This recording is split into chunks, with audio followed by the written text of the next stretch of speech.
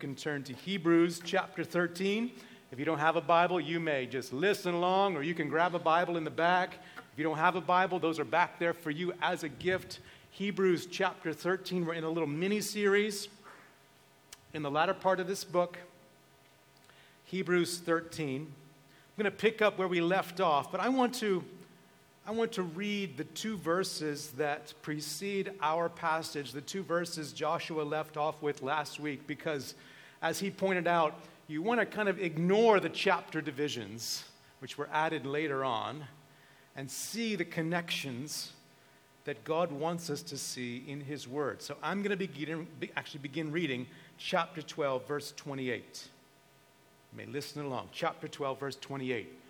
Therefore, let us be grateful for receiving a kingdom that cannot be shaken.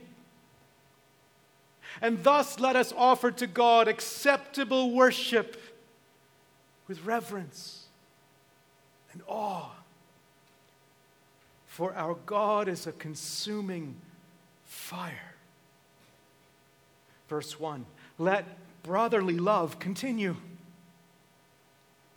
Do not neglect to show hospitality to strangers, for thereby some have entertained angels unawares. Remember those who are in prison, as though in prison with them, and those who are mistreated, since you also are in the body. Let's pray and ask for God's help, shall we? Pray, Holy Spirit, you would use your word in our lives right now.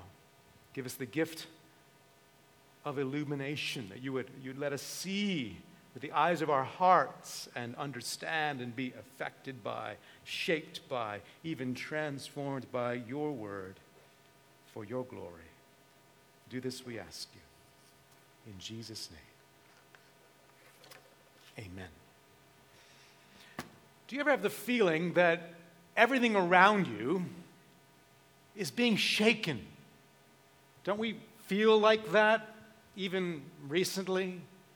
You see the shooting in Las Vegas, senseless shooting, 58 people, I believe, killed, hundreds wounded or injured, and it just shakes you.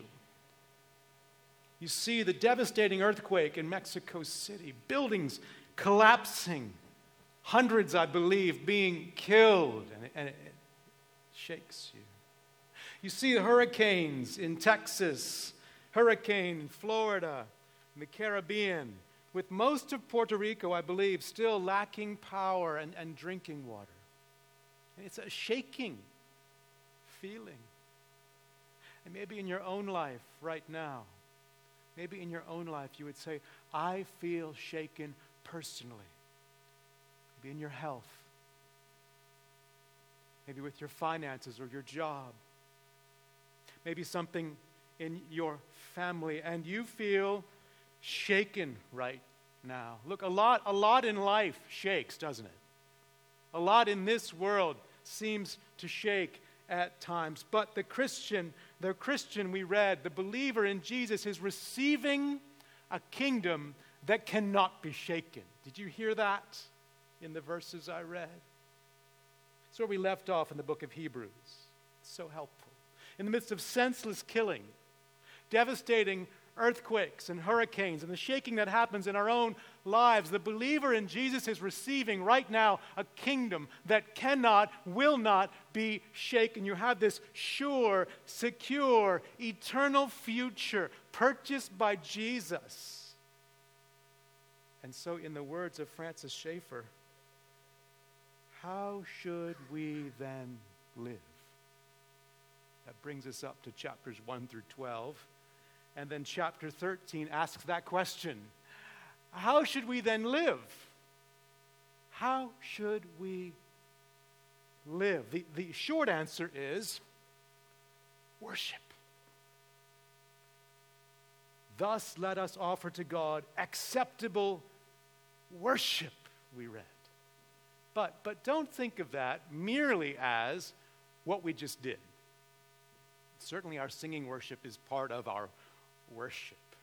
But don't think when you hear acceptable worship at the end of chapter 12, don't think only, I'll do that when there's a band.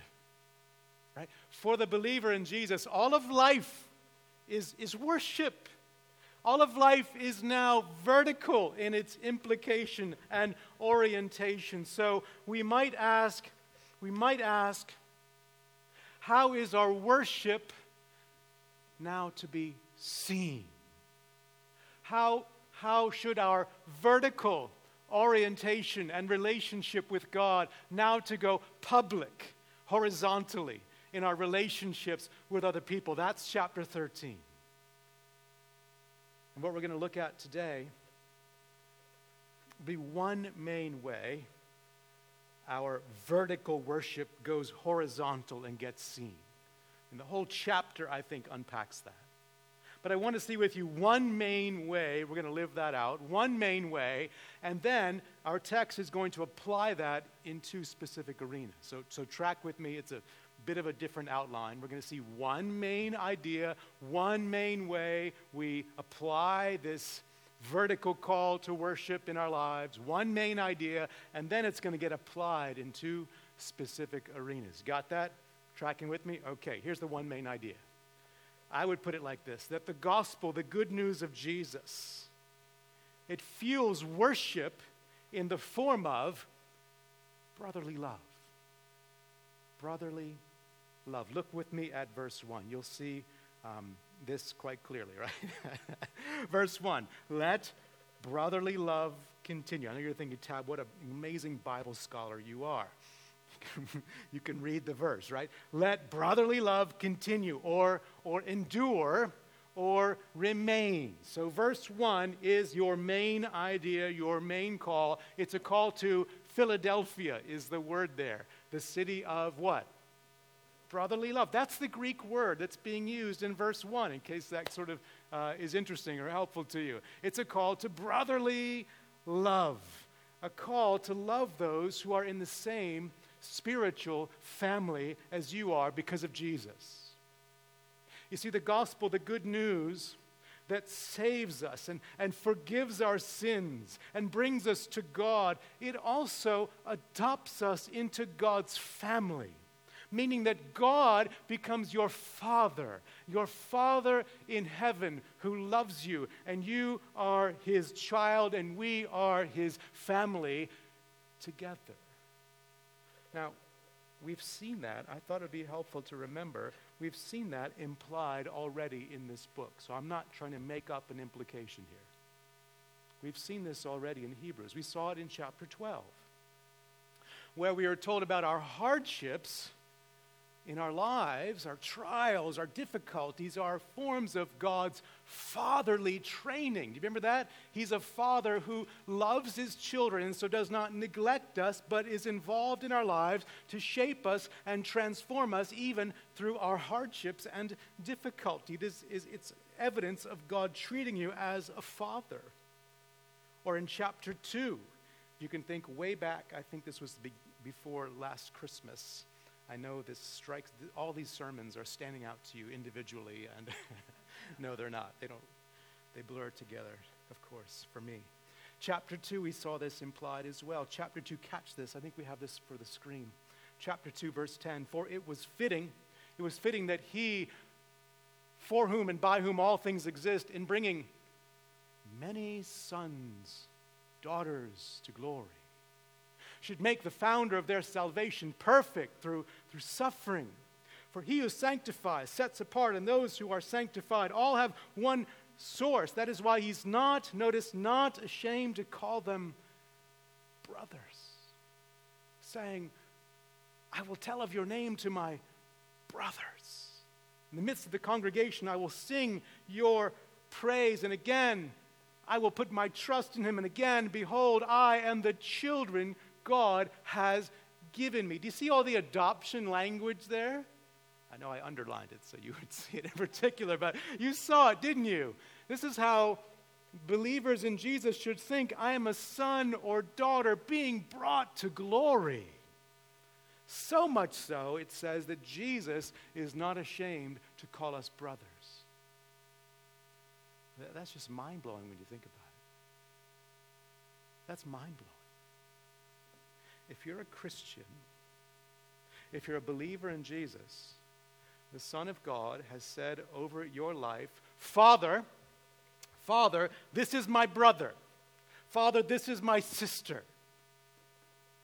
I share their humanity. I have atoned for their sins. I have cleansed them of their guilt. I have brought them into our family as you have willed and decreed. Friends, behold the love of God for you as Father, and you as his child. You know, we're going to celebrate the Protestant Reformation beginning in a few weeks. We're going to have a sermon series. I believe it's going to be 5 sermons. And the occasion is the 500th anniversary of Martin Luther nailing his 95 Theses to the castle door in Wittenberg, present-day Germany. He was protesting the sale of indulgences, which essentially were the giving of money to shorten your time or then a relative's time in what was believed to be purgatory. And Luther said this was wrong, and he was inviting academic debate on the topic. And a few years after that, it wasn't at that moment really, it was a few years after, when he, through his study of the book of Romans in particular, and as he taught from the Psalms, he rediscovered one of the great truths of the Reformation: justification by faith alone. Justification by faith alone. That just means you are declared righteous before God by faith in Jesus Christ, and nothing you bring. Nothing you bring, everything Jesus brings. He brings the obedience. He brings the righteousness. You trust in him. The Father says, I declare you righteous with the righteousness of my Son. It's great news, right? Amen? We can celebrate this together. Justification by faith alone. Great truth, but I don't know if you realize this. Not the highest blessing of the gospel. You aware of that? We tend to think of this good news purely in legal terms. And that's huge. Forgiveness of sins. Right standing with God forever. Am I putting that down? No. But those truths open the door, those legal truths, as it were, open the door for a relational reality. God becomes your Father, and you become his child. The highest blessing of this good news is adoption, knowing the Father's love and being brought into his spiritual family. I love how theologian and author J.I. Packer puts this. He said, Adoption is the highest privilege the gospel offers, even higher than justification. And he goes on to say this. In adoption, just track with me. In adoption, God takes us into his family, same spiritual family. God takes us into his family and fellowship and establishes us as his children and heirs. Listen, closeness, affection, and generosity are at the heart of the relationship, God's relationship with you. To be right with God the judge is a great thing, he says. That to be loved and cared for by God the Father is greater. Let me read that again. Just take it in. To be right with God the judge is a great thing. But to be loved and cared for by God the Father as a result is even greater. Let that grip you, friends. Let that grip you, because when it does, chapter 13, verse 1 will sing for you. Let brotherly love continue. When you get At the highest privilege is knowing God as your Father, and His care, His love, His generosity are at the center of this relationship with you as His beloved child. When you get that, the call to brotherly love sings for you. It makes total sense for you. You won't say, what a burden. You'll say, that's the most natural thing in the world. For me to show the family love of God that I've experienced in Christ. You see, verse 1 is answering the question, how should you then live? In light of Hebrews 1 through 12, God's answer is, show my love for your brothers and sisters in Christ. Reflect the love that you yourself have received in me. And I think he says, though, God is a wonderful realist. I think he says here in verse 1, to make sure brotherly love continues or remains or endures. I think he says that here because sometimes it's hard for us. Sometimes our love for each other doesn't seem as obvious, right? Doesn't seem to be as enduring. We have differences among us in terms of age and seasons of life, and that's a great thing. That's one of our strengths as a body. It's a multi-generational church. It's wonderful. People in different seasons of life. It's wonderful. But what can happen, probably accidentally, singles can feel excluded from married couples. Or our older members can feel excluded from our younger members. And then brotherly love may not seem so apparent or enduring. Or we can almost kind of divide around when we became part of this church. Maybe especially were you here prior to the plant or after the plant? I mean, did you have long-standing relationships, which is great? But then has that made it hard for others to come into that circle of relationship and experience brotherly love for you? Sometimes it doesn't endure, does it, quite so easily as we want. Or we can divide, can't we? Can divide around preference issues like how we educate our children and educational means can become almost a litmus test for who are we really going to be close to. And brotherly love doesn't seem so enduring. Or we just have relational disappointments, which is a kind of a euphemism for we sin against each other. We don't put that on the new website, say, come and be sinned against. But we are redeemed sinners, and we still sin, unfortunately. Wish we could say, we won't, we'll never sin against you. But if you're a guest here, prepare yourself. You might, we don't wish that upon you, but you might get sinned against. That's what happens, and sin strains relationships, doesn't it?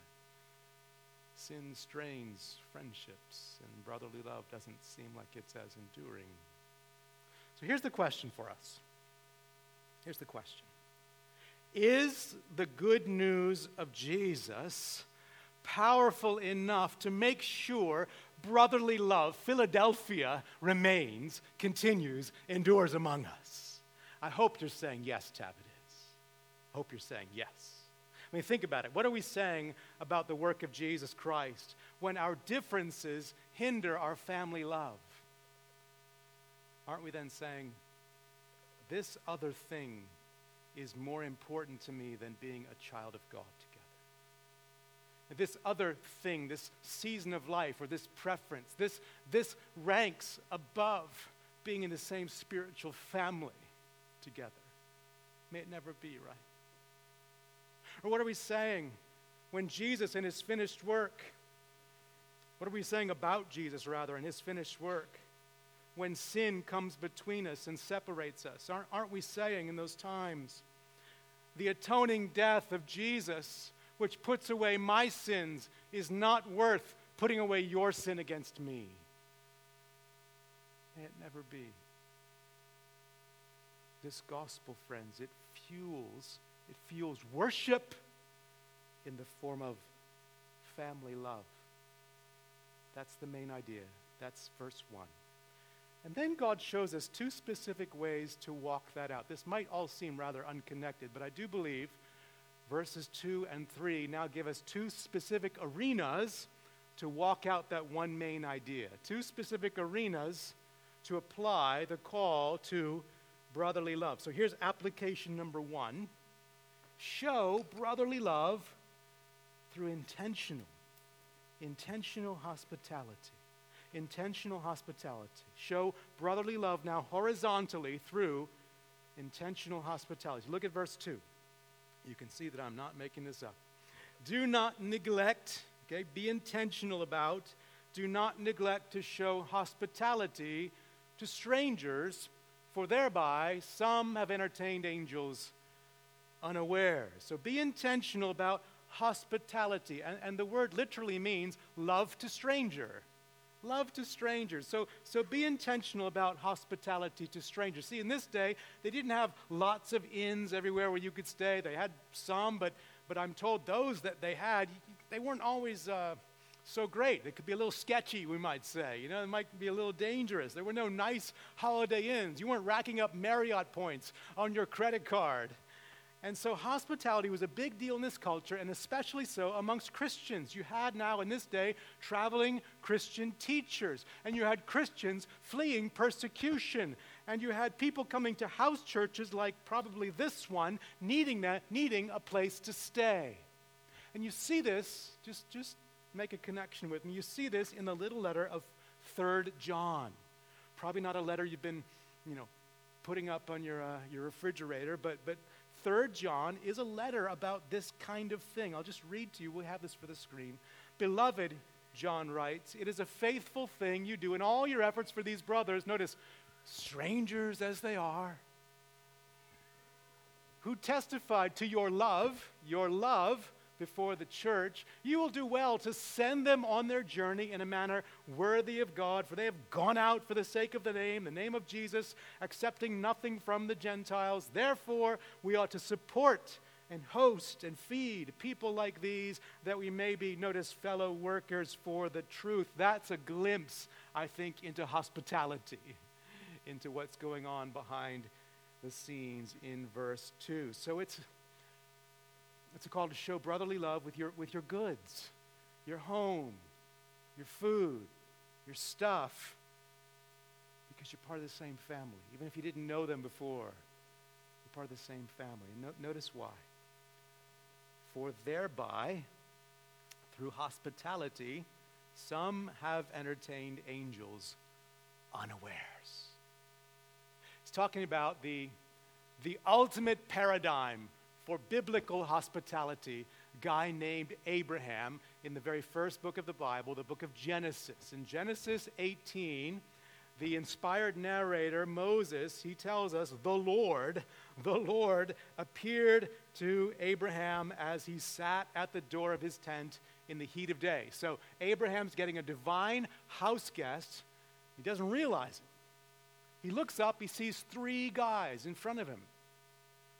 And then in perfect ancient Near East hospitality, Abraham runs out to meet them, bows down, says, guys, let me get some water for you. I'll bring some bread that you may refresh yourselves. He runs into the tent. He says, Sarah, baby, we got guests. Can you make some cakes? I mean, I wonder what Sarah's thinking. Hello? You think I'm just got a cake here waiting for you? But she says, sure, I guess. He goes to the herd, he gets a calf, it's killed, it's prepared. They sit down, they have a feast. And these folks know how to have hospitality. An amazing scene. Abraham is hosting, we find, 2 angels and some kind of physical manifestation of God himself. And he's doing so unawares at that point in verse 3, as verse 2 puts it. Now, I don't know that the point is exactly that an angel could be sitting next to you right now, although you never know.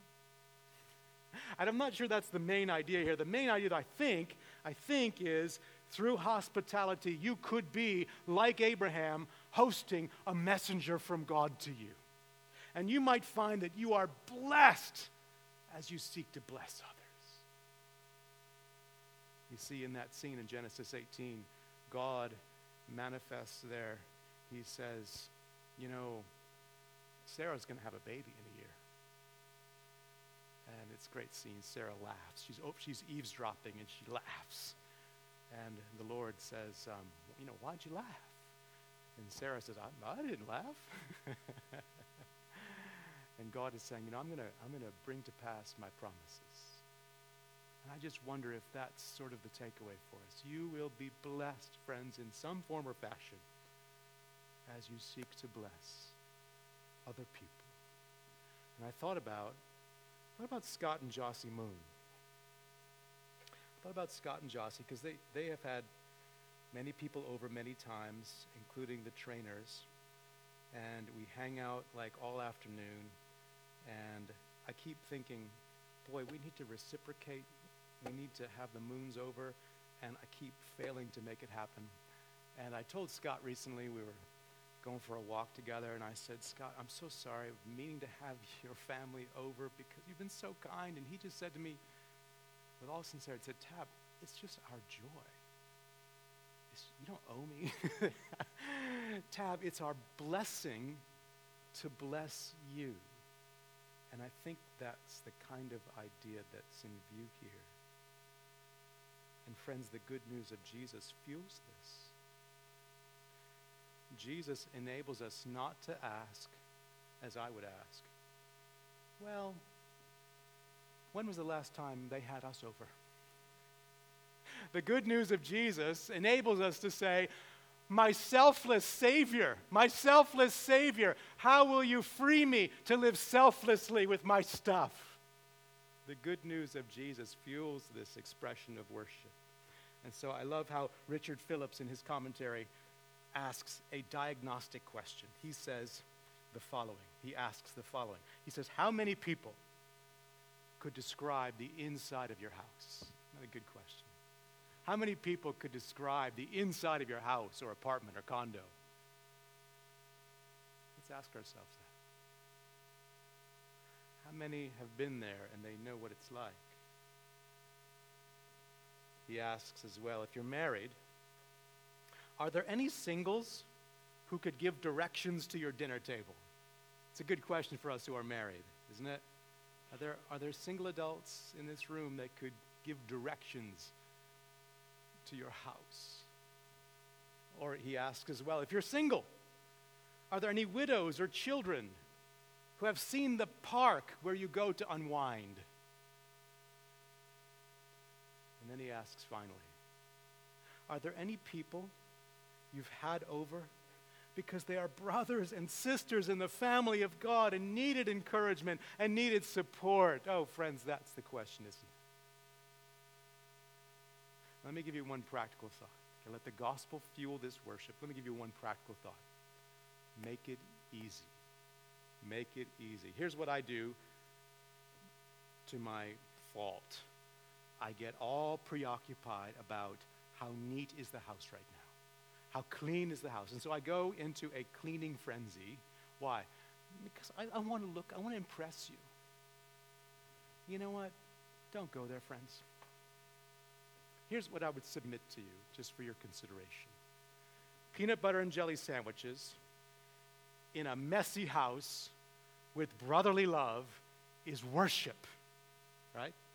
I would just submit for your consideration that's not biblical, per se.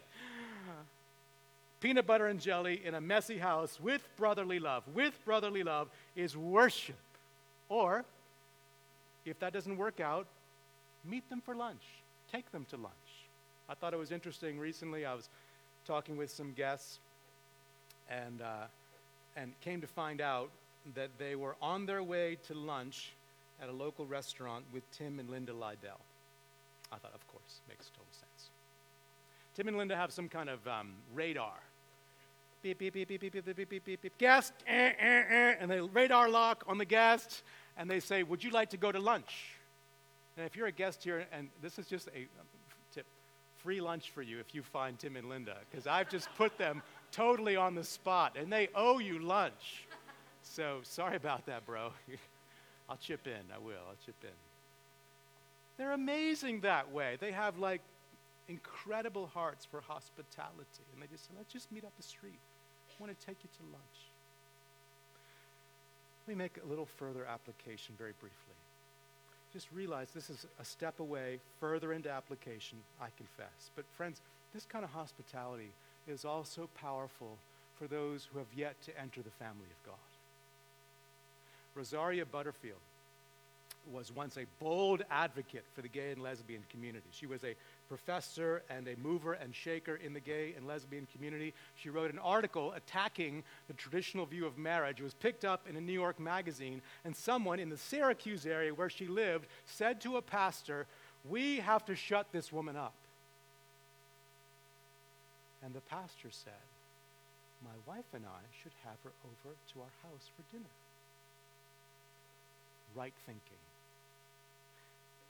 He and his wife invited this militant lesbian scholar, if I may say it that way, into their home, struck up a real friendship that God used to bring Rosaria Butterfield to himself. Since then, she has married a pastor. She has several children. I listened to an interview with her, and she said the following. She said, "The gay and lesbian community values hospitality and, quote, practices it with skill." But she said when she came to the church and became a Christian, she didn't find the same. And so she says, hospitality is ground zero for the Christian faith. And what I think she means by that is, here is just a super practical way our vertical worship goes horizontal and gets seen by those who don't yet know him. So friends, I just submit that to you as also a powerful tool as you reach out and you apply the class the Zellers are going to lead us into, that you open your home and you share a meal with those friends you're reaching out to and see how God might use that friendship. So that's application area number one. This gospel, this good news, fuels worship in the form of brotherly love. First, he says, through hospitality, love of stranger. Application area number two. Application area number two. Show then brotherly love through, I'd call it, empathetic care. Brotherly love through empathetic care. Verse 3. We read, remember those who are in prison. Some of their number had been imprisoned for their faith in Jesus. And in the past, we read in chapter 10, those not in prison had brought them food and cared for their needs, because in this day, the state didn't do that for you. You were left to your friends and family coming into the prison to care for you and feed you. But it could be a dangerous business identifying with an imprisoned Christian, could it not? Because that probably meant you were one of them too and might put you in jeopardy. But they did it anyway, and now God says, keep going, keep doing so, keep expressing brotherly love like that. But notice why. This is very intriguing. As though in prison with them. As if you were a fellow prisoner, since you also are in the body. Now this is not, as we might think of it, you're in the body of Christ together, so you should do this. And that's certainly true, but that's not exactly in view here. Here it's more of, because you can imagine what that prison would be like on your physical body. For your friend who's getting the lash on their back for their faith in Jesus, imagine if that was your back. In other words, feel how they feel in that situation. It's a call to biblical empathy. Now, I confess to you, I had to look up the difference between sympathy and empathy, because I always get those mixed up. And here's the difference. So sympathy is feeling compassion, feeling sorrow or pity for the hardships of someone else. But online dictionary says, empathy goes beyond sympathy. Empathy is the ability to experience the feelings of another, to relate to what they're going through, to put yourself in their shoes. That's what God is saying in verse 3. As though in prison with them, as if you were a fellow prisoner, since you too are in the body. Put yourself in that fellow Christian's shoes so that you can then express empathetic care and love and compassion. And here we do so, right? Here we do so for those separated from the local church, those who can't come on Sundays. They're in prison. They can't attend. They can't be part of the community right now. Not to their fault. They can't make it to their small group meeting. They can't stay connected with others relationally. So God is saying brotherly love in those times goes mobile for the shut-in, for the hospitalized, for the imprisoned, for the sick. Friends, anyone like that for you right now? Where you can feel what they feel, understand what they're experiencing, and show love. I know you're doing this, for instance, for Naz and Craig Reed, and thank you for doing so. I'm staying in touch with Naz as she goes through chemotherapy. Her immune system is suppressed. She's trying to avoid large crowds, understandably, to try to stay well and not get sick. Many are calling, many are texting. I just want to say thank you for doing so. Thank you for doing so. She tells me every time how meaningful that is. Just to know you're not forgotten means more than you know, friends. Thank you. And Steve Orlowski had back surgery, so he's at home. Bryant Callahan had hip replacement, so he's not here. There are people that can't be here right now, and let's make sure we don't forget them, right? Because we are in the body as well. And I thought about as well parents of young children, and parents of newborns, or parents of just multiple small children. And I remember that season where it easily isolates you relationally because you're so consumed and exhausted. You're just trying to get a nap sometime. And let's not forget them either, right? Let's not forget them. It's so easy for us, for me, to get busy with Tab's world and Tab's life. And I don't empathize this way. I don't seek to feel what they feel, know what they're experiencing, and show brotherly love. But here's the ultimate reason why. Here's the ultimate reason why. It's because Jesus sympathized or empathized with us. Jesus Christ made our experience his own. Think about it. He took on a body to identify with us. Now, it wasn't just empathy he was after. Right? He uniquely did that to save us and bring us to himself for all who believe. But the believer in Jesus is an object of divine empathy. God identified with you in your sin-filled, being-shaken world. He took on your humanity that God the Son might die in your place and bring you to himself. So how then should we live? Answer, we imitate his example. We take on their experience as if our own, that we might show brotherly love. The gospel, the good news, fuels this, friends. Think about, in closing, think about Matthew chapter 25. Jesus, he talks about his return in glory, when he will gather all peoples before him. And it'll be a judgment time. He will separate out those who have believed and those who have not believed. And so if you're here and you've not yet believed on Jesus, I'm not trying to put you down, but I just ask you to take this to heart. A judgment is coming when we'll all stand before the Lord Jesus Christ as judge of the universe, and a division will be made. Those who have trusted in him and been reconciled to God in this life, and those who have not. So I have an obligation to you, to appeal to you, to be in the group that has believed now and experienced mercy now and come into the family of God now. Please do, friend. He will separate, Jesus says, these peoples. He'll put, in his terms, he will put the sheep on his right and the goats, he says, on his left. And he'll say to those on the right, come, you who are blessed by my Father, inherit the kingdom, that unshakable kingdom. Here's where you'll finally come into it. The unshakable kingdom prepared for you before the foundation of the world. And listen to why. For I was hungry, and you gave me food. I was thirsty, you gave me drink. I was a stranger, and you welcomed me. I was naked, and you clothed me. I was sick, and you visited me. I was in prison, and you came to me. You see, they showed their faith by how they lived. They showed the reality of their faith by their lives. And it sounds a lot like Hebrews 13, doesn't it?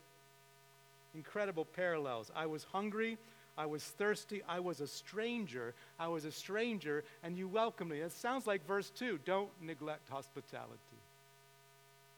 Jesus says, I was sick and you visited. I was a shut-in, I was hospitalized, I was in prison, you came to me. It sounds a lot like verse 3. And those on his right say, Lord, when did we do those things? And Jesus, our King, will answer, truly I say to you, as you did it to one of the least of my brothers, he calls you brother, one of the least of my brothers, you did it to me. In other words, it's worship. It's worship. It's worshiping God acceptably with reverence and awe. So friends, how should you then live? Receiving a kingdom that cannot be shaken. When everything else is shaking, shootings and earthquakes and hurricanes and our own lives, when everything else is shaking, know that you are receiving this kingdom that cannot, will not be shaken. And so then you get to display worship horizontally in love as you imitate and reflect the love of God for you. We're going to close by taking the Lord's Supper together.